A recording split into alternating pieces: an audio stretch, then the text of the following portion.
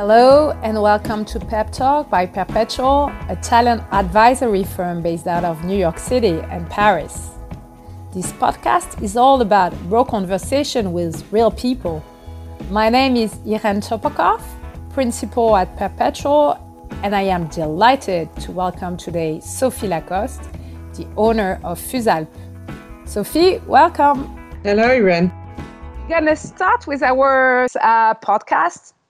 We were discussing about the influence of a very famous artist during your, I don't know if it's your childhood, but maybe as you were a teenager. Yes. Yeah. So if you were an artist, Sophie, who would you be? Yeah, no, for sure. I think the artist that most impressed me when I was a teenager is absolutely Serge Gainsbourg.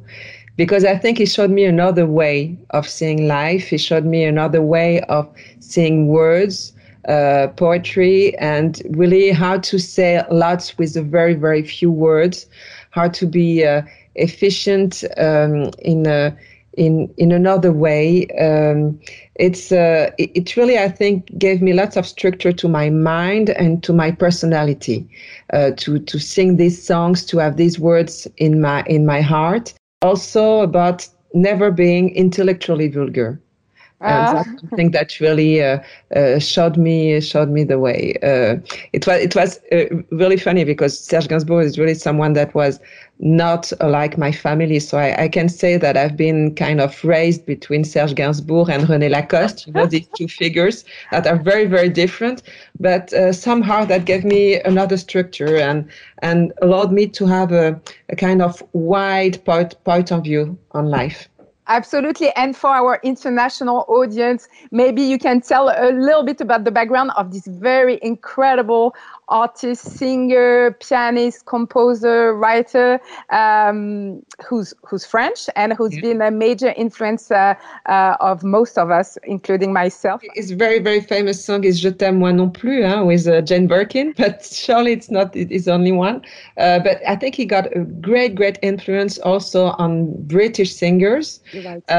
Especially with his album Melody Nelson, who is really a story album. I think that was one of the first ones, absolutely the first French singer, but one of the first ones globally to make this kind of whole story out of an album in the same time than the Pink Floyd or that kind of artist. And I think he's really in the same move. And he really never was happy with what he was doing. He always tried to seek something else and to go further. And he had a very, very funny phrase that he said that he was doing a minor art and always being conscious of that. And that the major arts were classical music, big painting. He was quite frustrated because he wanted to be a painter. So he thought it was something lower that he was doing. But I feel it was something very strong. And I have a picture of him in my bathroom. And wow.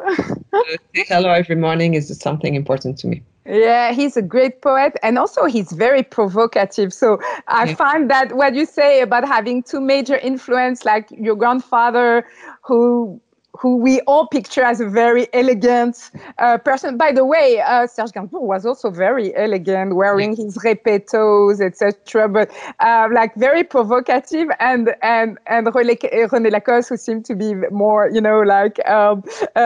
classical. But he was provocative in another way because he was an inventor. So he was always, he created the first metal tennis racket, the first machine to throw balls. He was an aeronautic engineer. He worked on the nose of the Concorde. So he was always, I think he was always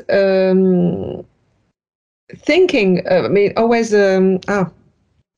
il remettait les choses en question. Yeah. Putting things in perspective, of course. Exactly, all the time.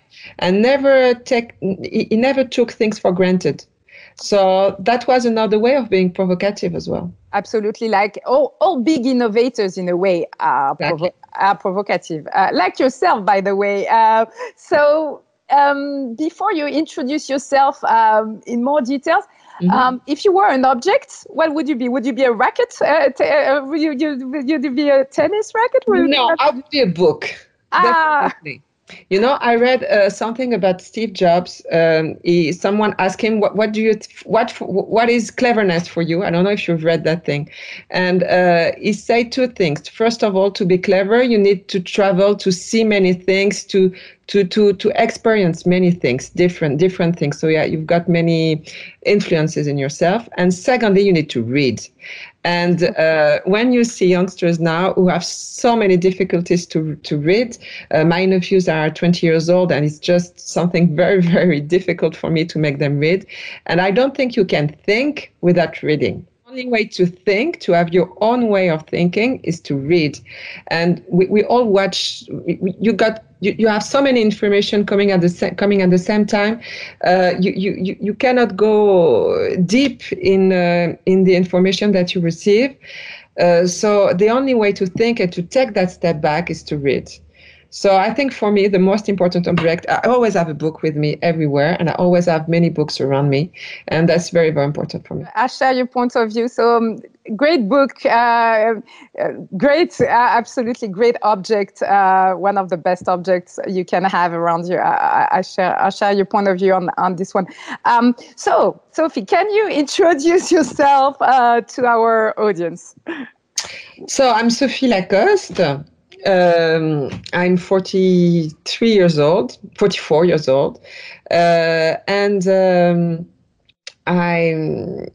I'm take care now of a beautiful brand, which name is Fusalp, and it's a very, very nice journey that we are walking along with my brother, my sister-in-law, who is the artistic director of the brand, and also Alexandre Fauvet, who is our CEO and someone who I work with for many, many years.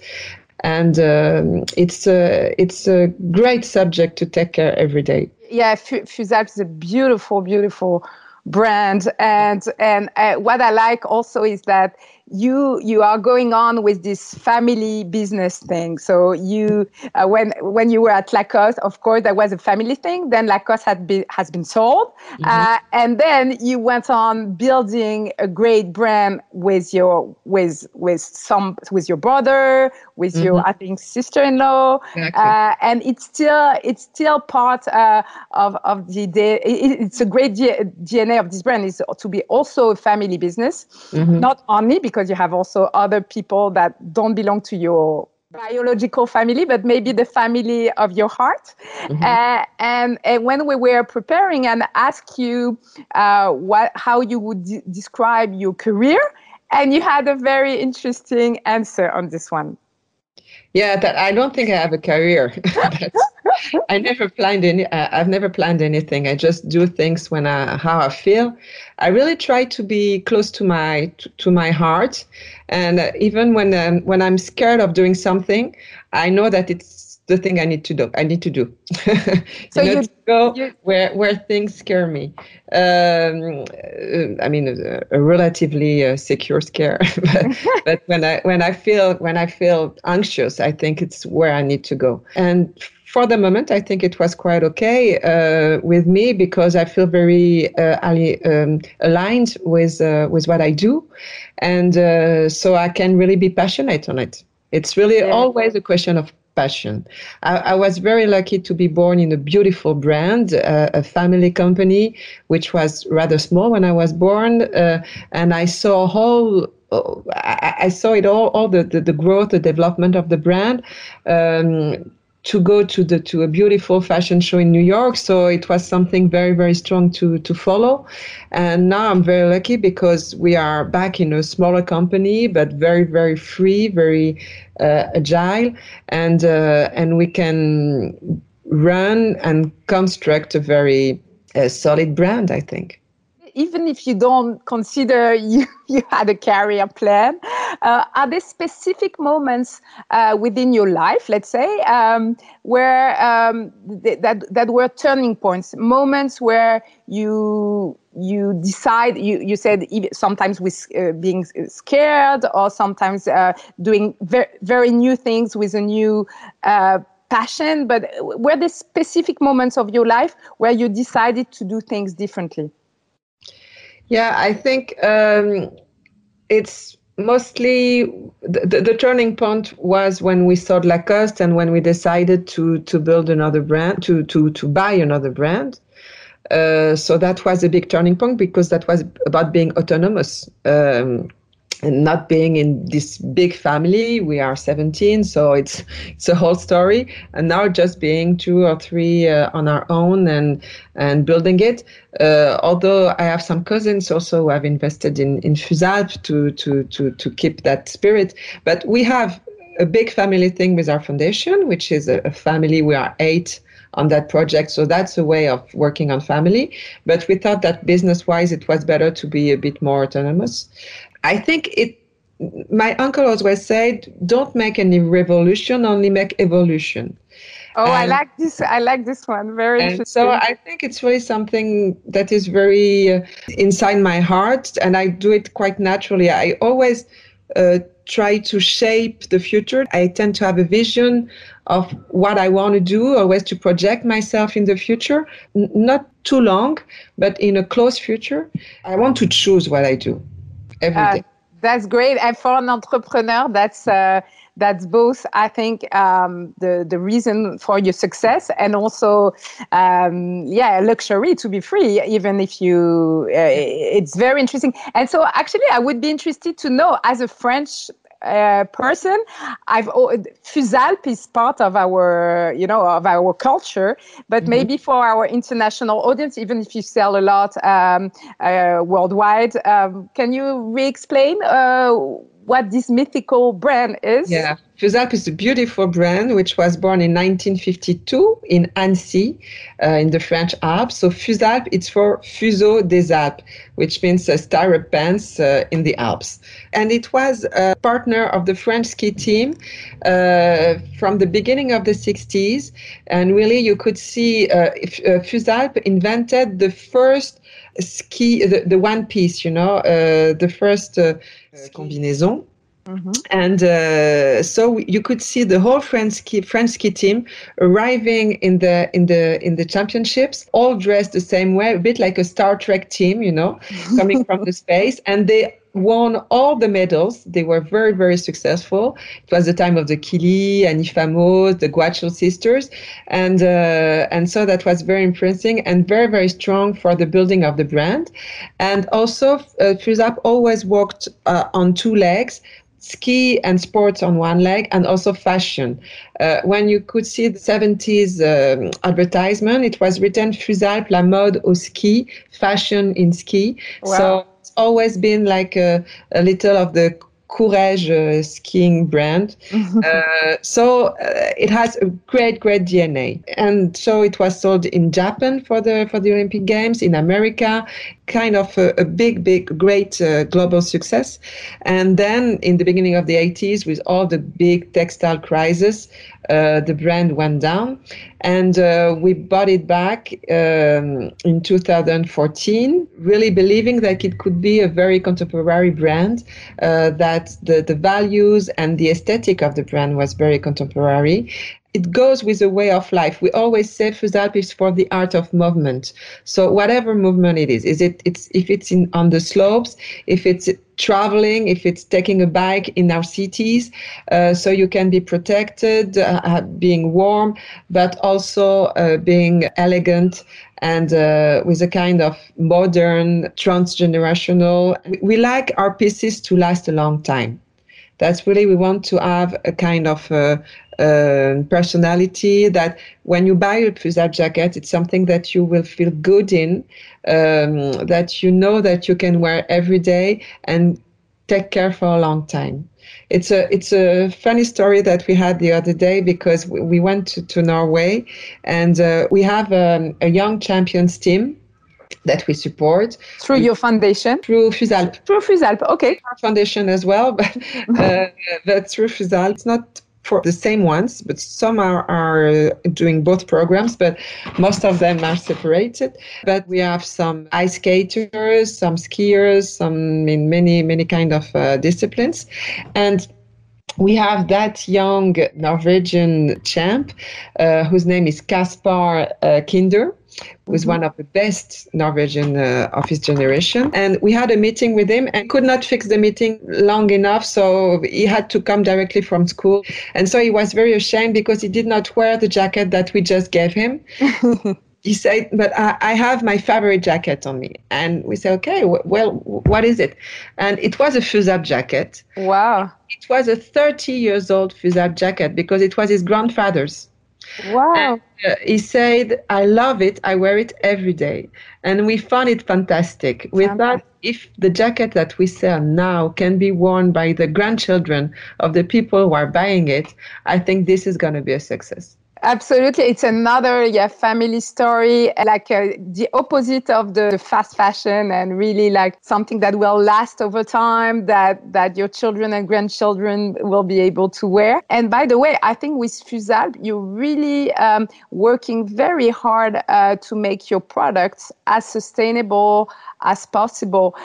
Can you explain a little bit more what it means for the brand? And for you? Well, it's a big journey because things are not going to be changed in one day.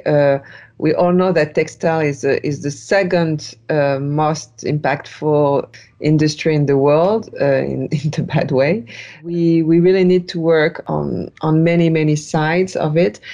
First of all, on the materials. So it's, I think, a big effort that all the industry has to make. It's very difficult now because it's difficult to know there's not so much transparency on where the materials come from, how they are made, being recycled, and all that. It's a big question that we are facing.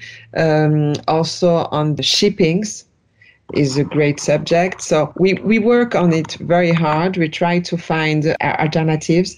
We need to have this functionality, this durability. That's the first thing that we need, because if we do something very recyclable but with bad quality and which would last 6 months, it's not worth it. It's something, it's like electrical cars. I think everybody jumped into it, electrical cars, and now people say, but maybe it's more about hydrogen or whatever. We don't really know what we're going to do with the electrical batteries and all that. So if we change something, we really need to think deeply about it. It's not only about communication. No. It's about production. It's about, you were speaking about made in Europe concept. It's very interesting. I know some parts of the jackets and of the clothing cannot be completely made in Europe today, but I know it's a direction you are aiming to? For sure, for many reasons. Also because it's much easier for us to travel to Portugal than to China, for sure. But most of our technical materials come from Korea, Japan. So it's all the technology are there. Most of the very, very high-end technically products are made in China. So we really need to find alternatives that are sustainable and that we can be reliable. Now we've got half of our production made in Europe, but still half of it made in Asia. We're working on it. No, it's very interesting. And when we had this conversation, I found it very interesting because it's all a question, as always, of nuance. You cannot, if you still want to have, so your products are extremely beautiful and extremely technical as well. So if you want to have a great quality, of course, you cannot just for communication change your production process completely, but at least to aim for something that's mostly made in Europe, plus continue building those beautiful suits and jackets and pants to make them sustainable, and so that everybody can have the jacket of their mother, their father, and their grandfather. Father would be something really, really incredible. So if you want to say a last word of something that's very important to you now as a business person, as an entrepreneur, and as a woman, if you had something specific to tell our audience or something that you would like, a message you would like to convey, what would it be? We are a bit in turning point with Fusalp because we developed a lot. We have 45 boutiques now. We are opening 3 in China this month. We're doing it globally. So it's a really change. It's a great change in our enterprise and our company structure. And we were a wholesale company, now we're fully retail company. So it's all about how we're going to structure our corporate culture and what kind of management we want for our company, how responsible we want our managers and our employees to be. For me, it's more, of course, I love clothing. I love the project. I love the brand. And I'm very happy to do that kind of clothing because it's high quality. We can do beautiful products with a real plus in the life of the people who buy it. So it's absolutely fascinating for me. But I think the greatest project for me is to be an entrepreneur and to have to run that company and to have to gather these people around the same project and to make them feel belonging to someone, to something they're proud of. So we're working a lot on philanthropy, of course. We have a project on that, which is called Fusalp s'engage, and which is a very collaborative philanthropy program, but also on how we make people responsible, how we kind of flatten the structure of the company so that groups can be more autonomous and we can have much more reactivity, agility, but in the same time having all the same vision. Very interesting. So in a way, what you are saying, correct me if I'm wrong, is that we all have, as entrepreneurs, our employees, as employer, as citizens, our role, and each person at his or her level can change things around him or her thanks to a vision for the world that we want to live in. And as I would like to quote your uncle again, because I like this quote, not to make a revolution, but to make evolution in all aspects of our professional and also sometimes personal life, but just to be always in movement. So to be always in movement and to evolve in a direction that's sustainable for everybody and for the planet.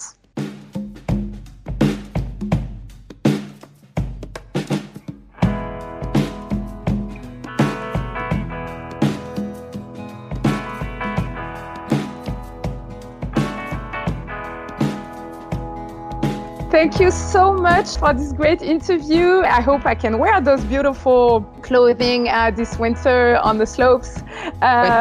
You can also wear them in the city. Yeah, you're right. Absolutely. In the city, on the slopes.